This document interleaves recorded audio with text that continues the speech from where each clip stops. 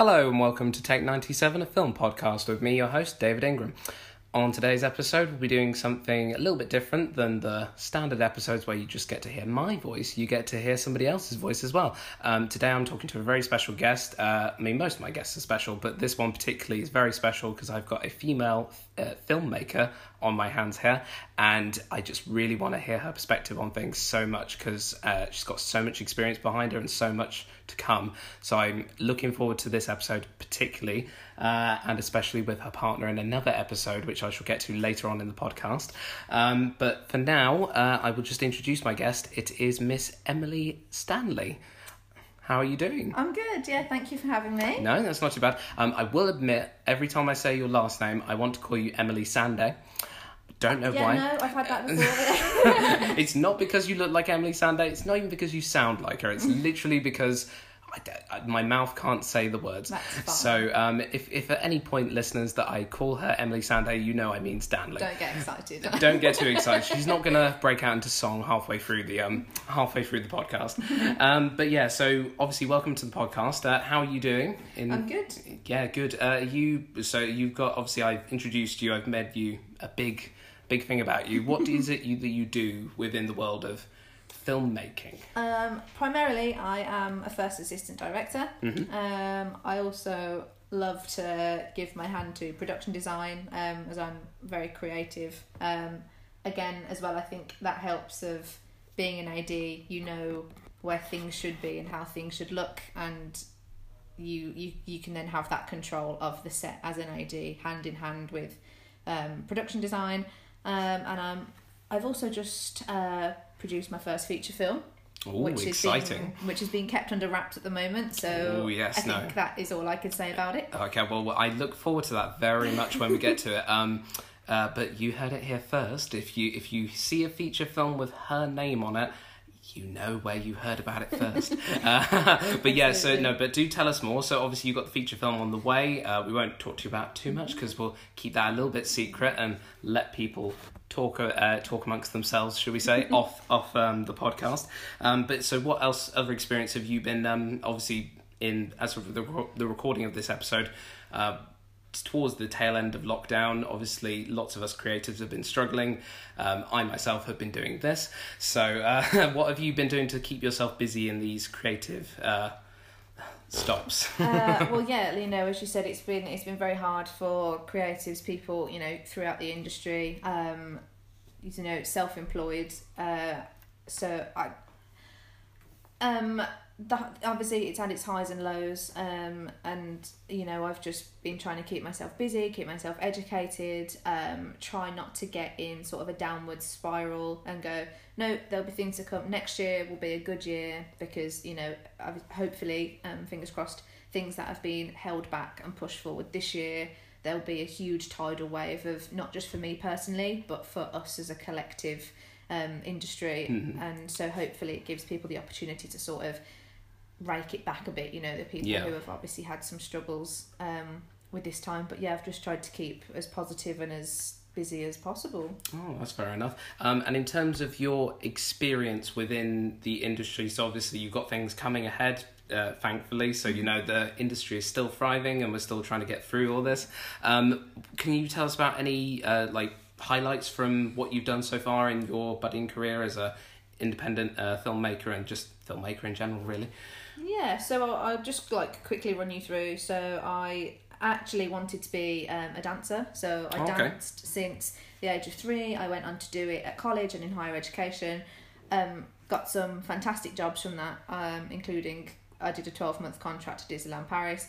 Was absolutely fantastic. But then a couple of years ago, I came to the conclusion that it wasn't for me any longer.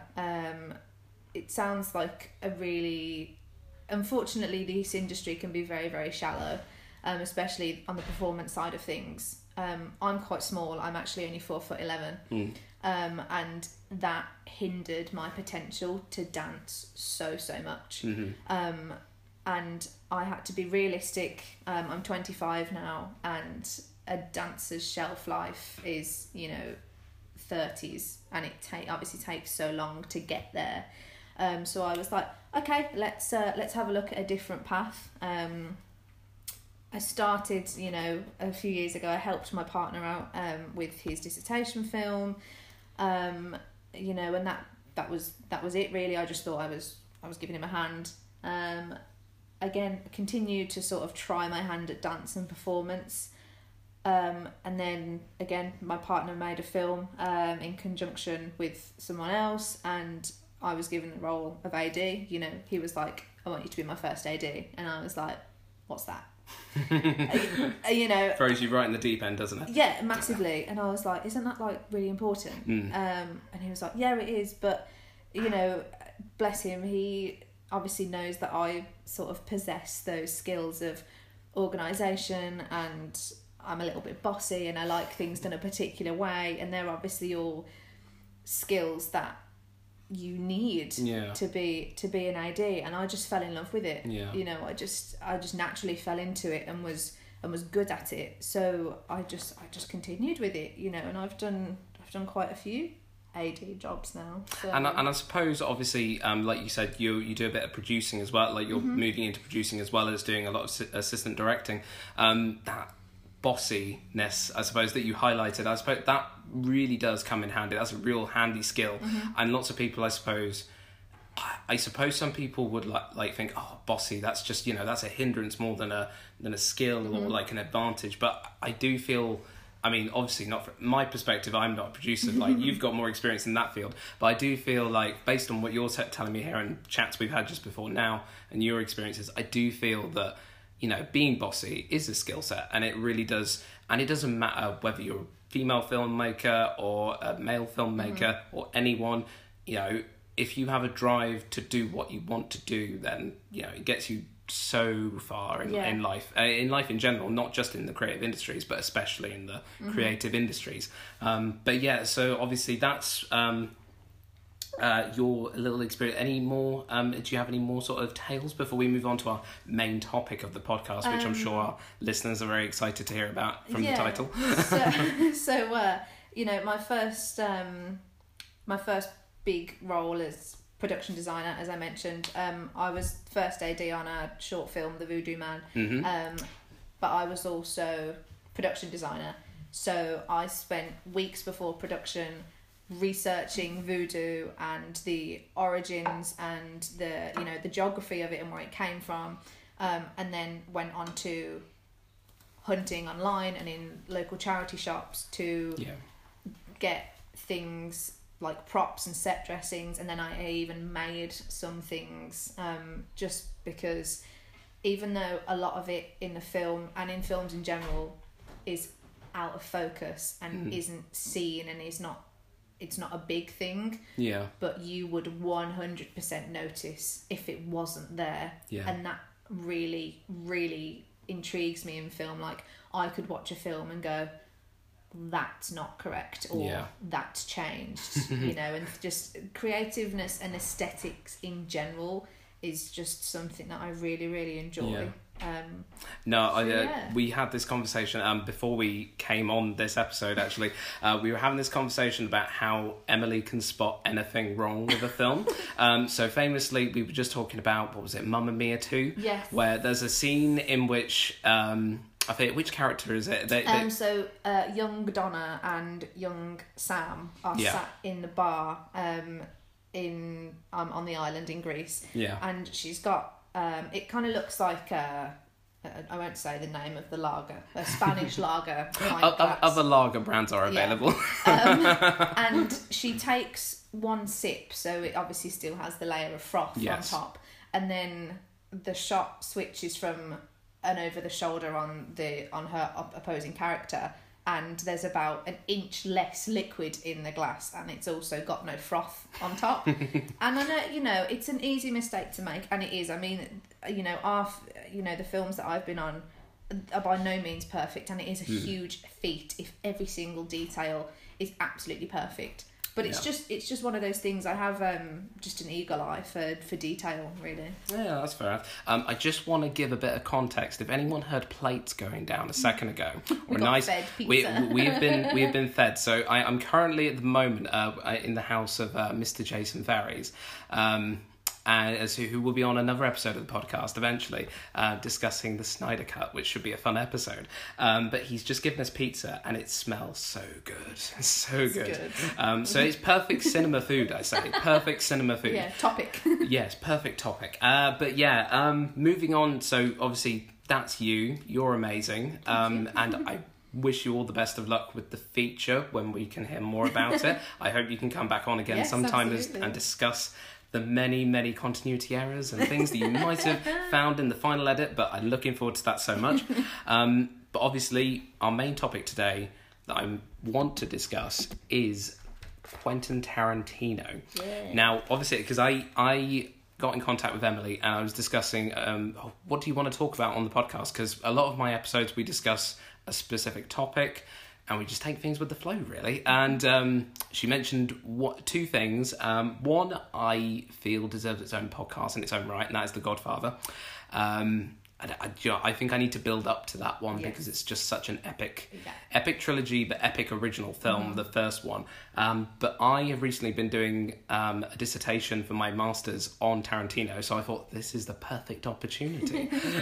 So I just wanted to really just open up the discussion really about, so when did you first come into contact with Quentin Tarantino films? Actually, only this year. Ooh. Like, literally, I'm such a newbie, but I absolutely... We love a newbie. I absolutely love them. Like, literally within the last 12 months. But I absolutely love them, you know, and, you know, Jason, my partner, who, you know, you guys are going to meet on a different episode. Yeah. Massive film fan. And he was like, you need to watch a Tarantino film. And I was like, do I really? Like, everybody knows about Pulp Fiction. Yeah, everybody... So it's the one that everyone, like, if you... film student, film buff, whichever terms you want to use, you literally, I don't think you can escape it. Even if you haven't watched it, most of the time people are like, oh, Pulp Fiction, it's the one with Samuel L. Jackson where he quotes the Bible and points a gun at some guy's head and swears a lot and just like, so much. Spoiler alert, lots of blood. Yeah. But lots of people know Pulp Fiction for that reason, and it's bloody violence, and that's the same with any of Tarantino's work. But obviously you're new to it all. What were your first impressions of, so which was the first film that you watched? The first Tarantino film that I watched, I think, was Pulp Fiction. Okay, Pulp Fiction, that's good entry level, I think. And it's one of those films that you have to pay attention to. Yeah, because again, spoiler alert, guys. Sorry. Yeah, sorry. This is spoiler territory, so go ahead.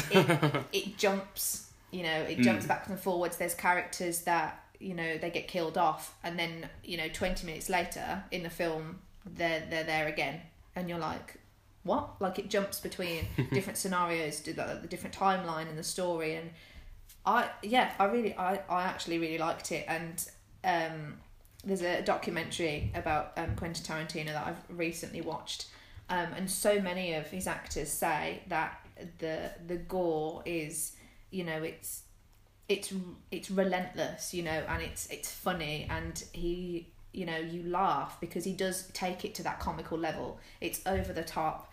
The blood is like bright red syrup, and obviously blood isn't that bright red. No. But, you know, and his actors have said, you know, he's making it okay for you to laugh at, but you laugh and then you go like, oh, hang on, somebody just got decapitated, I shouldn't laugh at that. But, yeah, that is the infamous, what was it? The infamous, you killed I think his name's Marvin. Tarantino fans will probably crucify me now for getting the poor guy's name wrong, but the guy who gets his brains blown out in the car. By John Travolta. Yes, by John Travolta. Oh, what are you doing? I just shot Marvin in the head. Yeah. It's like, you don't need to shoot Marvin in the head. Oh, no, honestly, I think the reason why Pulp Fiction is so good, it's not... I sound really harsh towards Bruce Willis, because Bruce Willis is great and he gets such a great amount of screen time. He has his own section.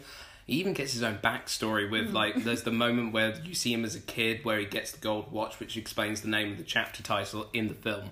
But I just, you know, the film, if you think of Pulp Fiction, I will always think of Jules and Vincent, so Travolta and Jackson. You cannot I don't know, or even just Samuel L. Jackson, just because he delivers so many amazing one-liners that you just can't really escape that legendary status that is Samuel L. Jackson. And I mean, he's become so much part of the Tarantino. Like you said, obviously there's lots of actors that work with Tarantino.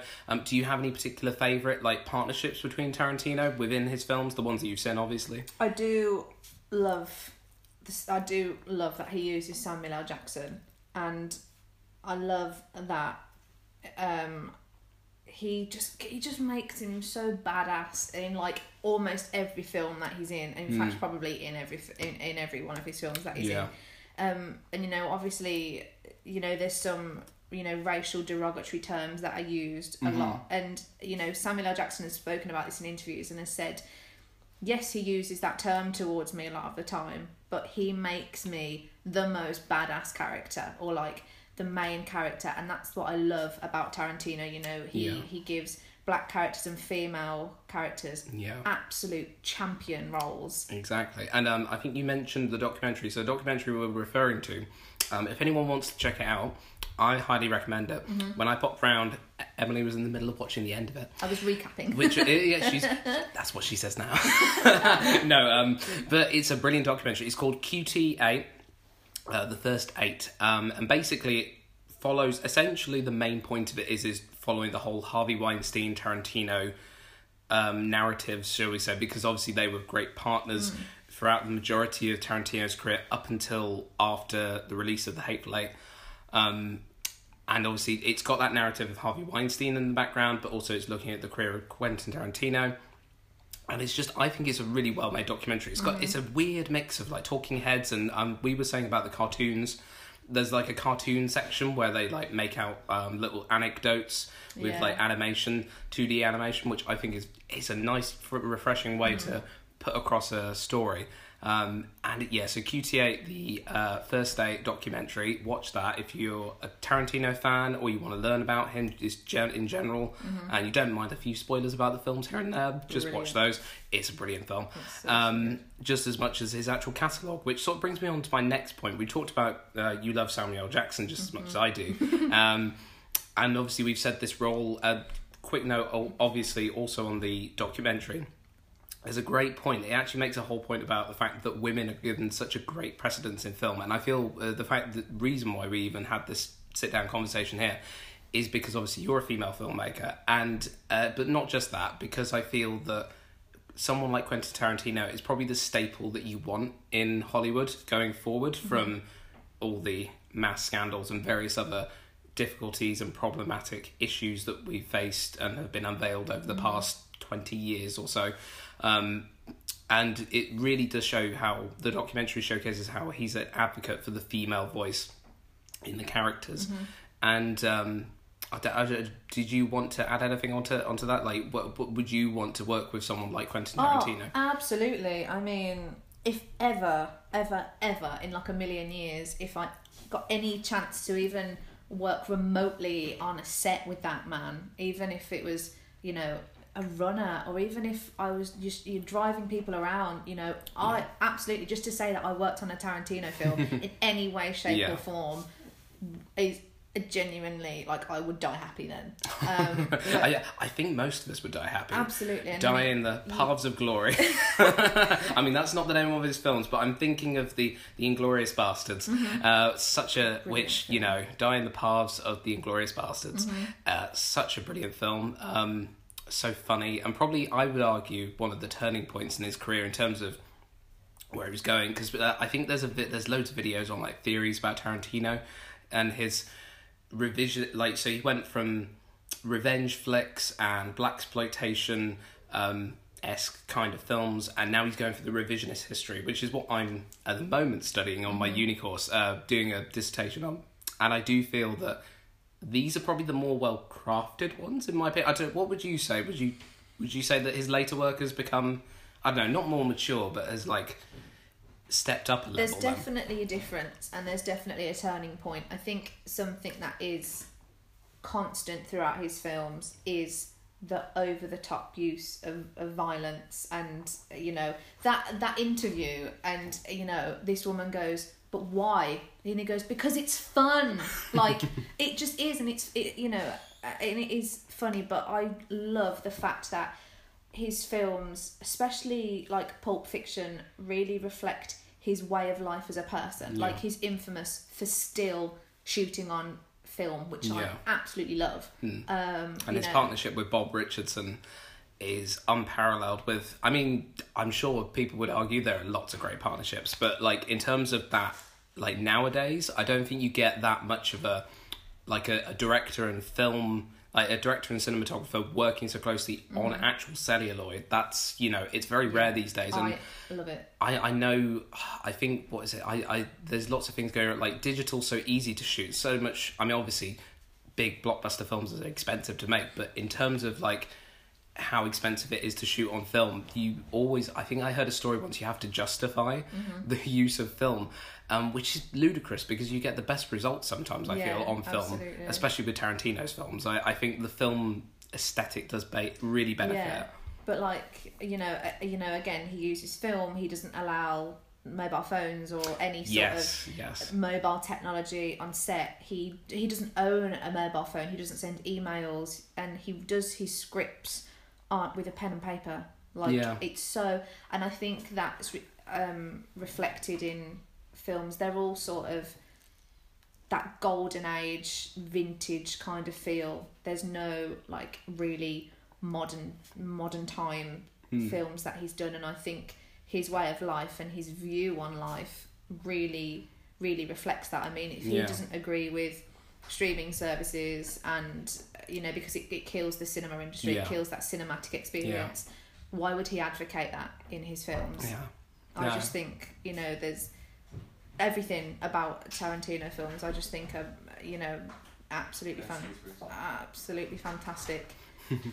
I mean, the soundtrack, the cast, I honestly didn't think I'd like Tarantino films, and boy was I wrong. But the thing is though, it's that stereotypical superficial like look on a Tarantino film. Like, I know this from researching him. Lots of people say the same things, and it's the same with that interview, the one that you pointed out, which is very funny. It's very memeable, as it were, to put it in 21st century terms.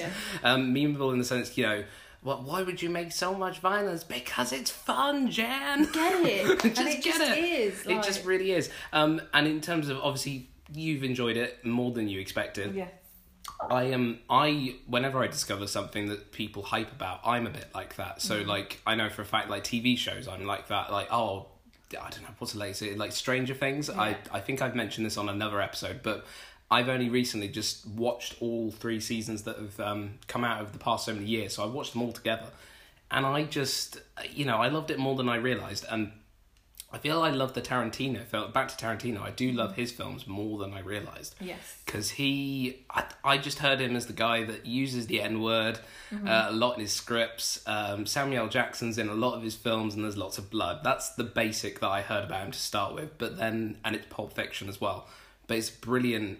He just has such conviction in his work. So everything, every single detail in his film has a reason and has a story behind it. Like, and the way the films all relate to each other, whether you're somebody's granddaughter or you're somebody's, great nephew or whatever. And I mean, in Reservoir Dogs, Mr. Blonde, they were all told to come in their own. I mean, it was quite a low budget. Very low budget, yeah. It was wear a black suit, black shoes, and a white shirt. And there's a funny story, isn't there? I think is it Michael Madsen or Tim Roth? No, Tim Roth. I think he wears jeans. If you look carefully, it's either Tim Roth or Michael Madsen.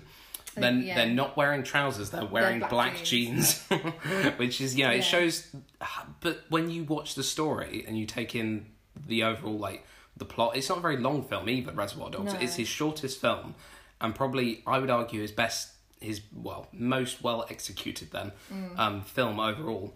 Yeah. Because he managed to do it in such an encased space, encased budget. Small cast, that location of the warehouse, and another thing about that film, again, Mr. Blonde, that really iconic moment, and he puts his foot onto the table, pulls up his trousers, and he's got cowboy boots on. He didn't own a pair of smart black shoes, so that was his next best thing. And then that, you know, that razor blade that he takes out is then seen again in Kill Bill. Yeah, Kill Bill. Yeah, when she, you know, she's stuck she's in buried alive. Buried alive. Yeah, and also that the other connection as well. Speaking of other films, is the fact the big one, and the one that we were talking about before. I'm very sad they never made it. Is the Vincent Vega, Mr. Blonde, crossover crossover film. I think it was subtitled The Vega Brothers or something like that. But yeah, Mr. Blonde, played by Michael Madsen, and John Travolta's Vincent Vega.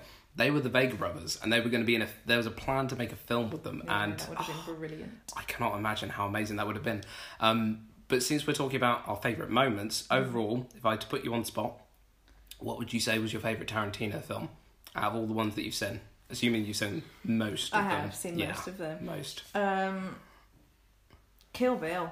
Oh yeah. Oh, but which one though? I like both of them, but definitely Volume 1 is. Or are you one of these? Are you like Tarantino himself, where it's like it's one film. It's one film. Yeah. Okay. As a collective, Kill Bill, but the first half, the first volume, definitely, you know, doesn't overshadow the Volume 2, but I think it's the more meaty. You know, you find out her whole backstory. Yeah. But Kill Bill is definitely up there as well. You see, I love Kill Bill. Like I love most Tarantino films. Well, I say I love most. I do have my favourites, and I do have my least favourite, which is very controversial, which I'll get to in a minute. I love Jackie Brown. That's my favourite one. I haven't seen that yet. It's such a good it's one. One that I need to see. Honestly, it's the least... I mean, in Tarantino's eyes, it's probably the least Tarantino in the sense that he didn't create the characters because it's based on a novel. It's based on Elmore... I've forgotten what his name is, but it's based on Rum Punch, the novel Rum Punch. And it's so... I think because of the way it's paced and the way it's shot as well, I don't know, I just love it. And Pam Grier is a lead. She's supposedly fantastic. And the fact, you know, obviously the reason why he picked her was because of her connection to blaxploitation films. I think it's Foxy or Coffee, sorry. Coffee, yeah. I'm thinking of Austin Powers. That's what I'm thinking of. Foxy. I mean, that's a film you can watch in your spare time. Maybe not if you're a Tarantino fan, but yeah, that's something different to vary your weekend up. A little bit of spoofy spies. Yeah. But no, I love Jackie Brown. It's a great one, and obviously he doesn't not like it, but it's the least original film to him, as I've read in interviews. He promised that he'd make a film for her. Yes. Because she was cut from one of his other films. Yes, she was all like, oh yeah, I've not heard that one before. Yeah. True to his word. Pulp Fiction, I think it was. I think she was going to have an entire scene in a casino with the wolf in Pulp Fiction. Yeah. And it's the bit before the wolf gets to Jules and Vincent to help them out with the Bonnie situation. And it's just, I would have loved to... I don't really know. Do we know if that was shot? I think it was. I'd love to see that. Even if it was just as a deleted scene for so many years of Pulp Fiction, I'd want to see that. Yes. Tarantino, if you're listening, put that on Please. on a boutique Blu-ray, which I'm sure you will approve because you love the physical media just as much as I do, as well as the cinema release. But no, that would be brilliant. But back to my controversial point, I don't like The Hateful Eight. No, that's like one of my favourites. No, I'm sorry, I don't like it. I mean, it's Reservoir Dogs, but longer, and a Western. Reservoir Dogs, if I can get the words out. It's a bit of a tongue twister. It is a bit of a tongue twister, but I appreciate the aesthetic of it, and I love Samuel L. Jackson. He's great in anything he does. But I really, can't stand it, but it's so long. It is a long film. I don't know. I have this thing. People say, oh, but you watched Avengers Endgame. That was 3 hours long. You survived through Titanic. You can last through long films. And Once Upon a Time in Hollywood is nearly 3 hours long as well. I don't know. I think it's because for me, when you're stuck in one space for one time, for like so long, it's a little bit, it drains on me personally. It's not to deter from the credit to the actors that were in it. So Tim Roth's back. A lot of the people from Reservoir Dogs are actually back, like about 3 of them, I think. So Tim Roth, Michael Madsden, and then you've got Samuel L. Jackson from like all the other ones. Yeah. But then I want to say if Jackie Brown's my favourite, I'd say Once Upon a Time in Hollywood is like joint with Pulp Fiction as his latest effort, because that's good. But yeah, I do feel I appreciate the cinematic beauty of The Hateful Eight. Yeah, So I can understand that. That, the cinematography in that, and I mean, that was shot on 70mm film as opposed to, the sort of standard 35. And yeah, it's up there with, I think that was the second Tarantino film that I watched. Okay, that's interesting.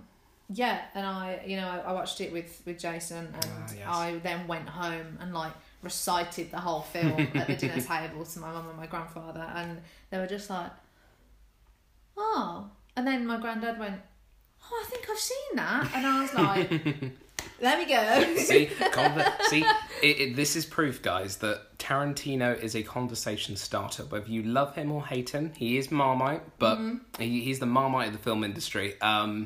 Although I would argue there are other directors that take that position as well. Yeah. But that's a topic for another day. But I do feel that Tarantino is like, he's up there in the pantheon of modern day directors, as well as just directors overall, since the beginning of the craft of film. Do you have any like standout moments that you'd like to, like anything that you could watch over and over again? Like any bits from specific films that you've enjoyed? I mean, going back to the point of him making it okay to laugh at violence and to laugh at gore, I've found that I actually have quite a sick sense of humour. I think anyone who watches a Tarantino film has to have to have that sort of level of tolerance towards violence as well, because it's almost comic book, and I think that is potentially because a couple of his films are based off of comics or like graphic novels. Yeah, especially the use of that sequence in Kill Bill. Is it Volume 2, I think, which depicts the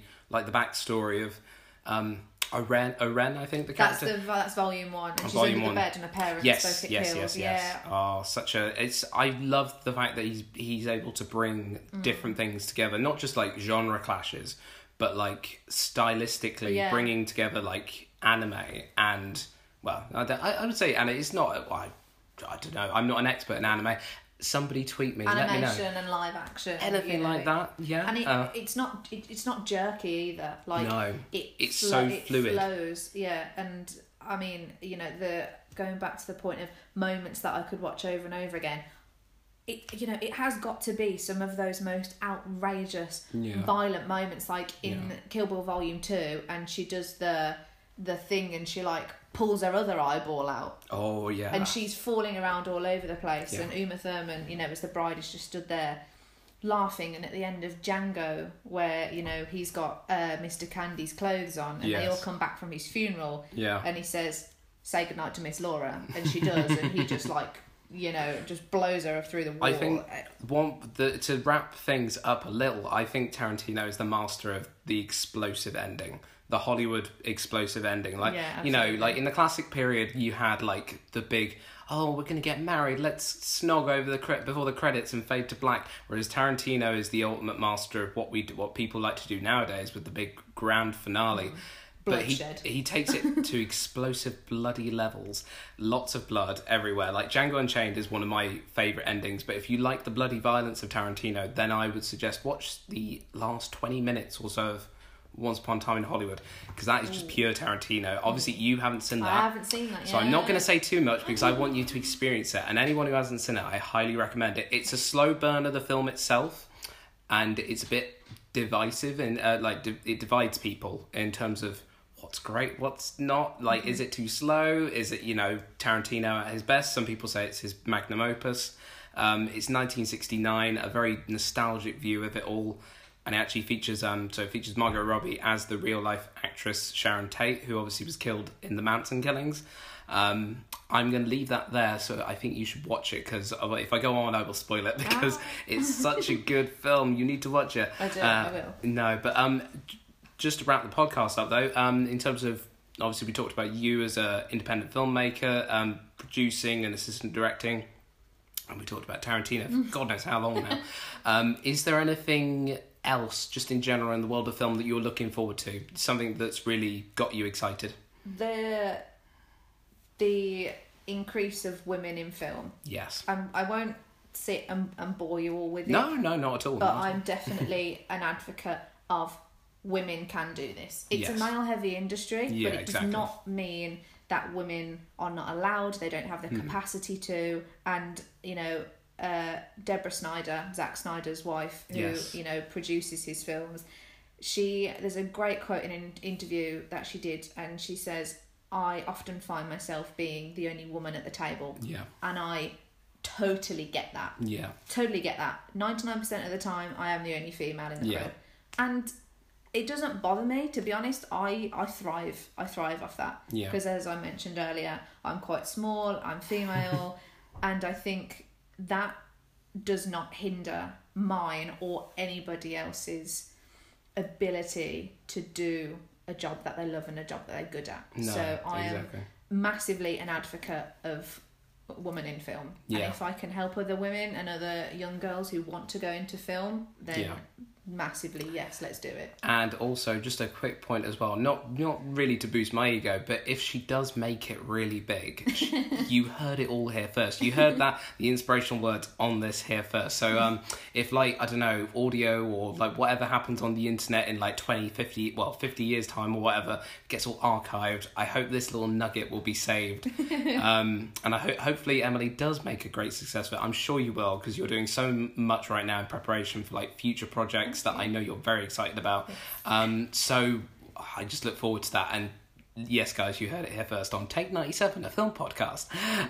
But honestly, Emily, it's been a great pleasure to have you on. Thank you so much. And I'd love to have you on again if you do when your feature film's announced. Yes. Very excited about that. I've heard like rumours and stuff. Yes. So, but I'm keeping myself shushed. But for now, the pizza's probably gone cold. But I'm going to let her chow on some pizza now. Thank you so much.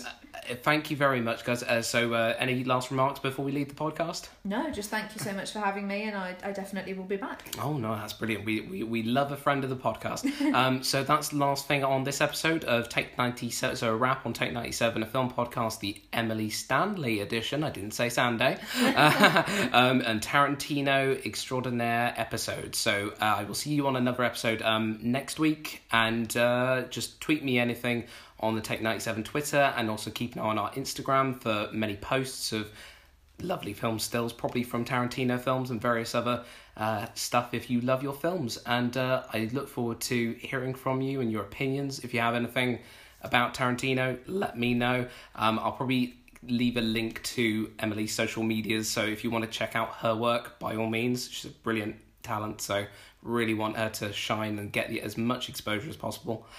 So if you're listening, Hollywood, she's waiting for a big job, especially you, Tarantino.